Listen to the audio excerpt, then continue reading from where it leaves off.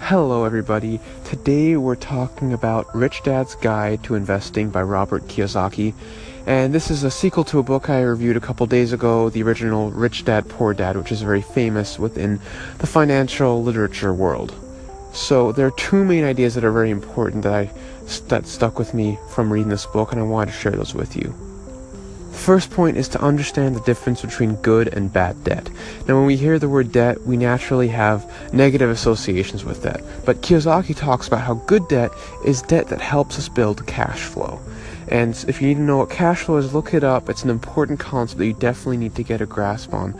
But essentially, if you put money down on a property, that's debt. You owe money on that property still, but if you're renting it out and you're getting rent from somebody, that's cash flow going into your pocket. So if that's debt that's helping you create cash flow, that's good debt.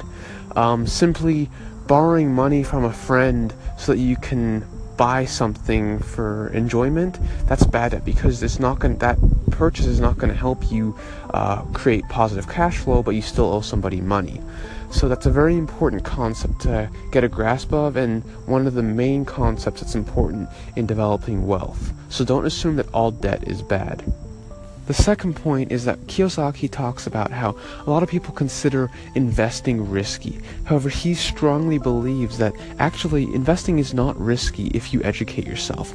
So he talks about how if you're willing to take the time and learn about your finances and improve your financial literacy, actually investing is not risky because you have an understanding of what's going on. But if you're simply buying random stocks, for example, with no clue what's actually happening and why you're doing what you're doing, that's very risky because you're not in control. So it's very important to learn and take the time to invest time into learning about finance and the economy in order to develop wealth, because in that case, then investing is no longer risky. There are still risks associated with it, but you're making educated decisions based on the information that you've acquired.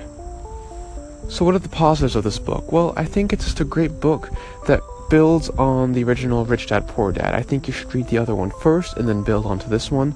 But I will say one of the negatives, I guess, is that if you're thinking that this book's going to give you specific places that you should invest your money, it's not that.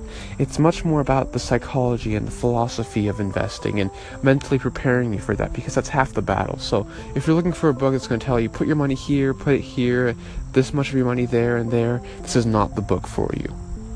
So who should be reading this book? Well, if you're committed to improving your financial literacy and you're interested in learning how you should go about the process of investing your money, this book is definitely for you. So I think a lot of young people that still have a lot of time on their side to invest in should definitely get a head start and consider reading this book.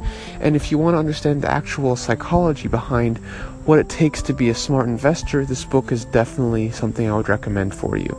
So that is my quick review of Rich Dad's Guide to Investing by Robert Kiyosaki. If you've read this book, I would love to hear your thoughts on it. And if you have any questions that I didn't talk about here in this review, please call in and I'd be happy to answer them and give you more thoughts. And I'd love to just talk about this book, so feel free to call in. And if you want to see a video on this book or you want to see a blog post on this book, please head over to my blog, www.noahsachs.net. Alright, see you next time, and keep reading and keep learning.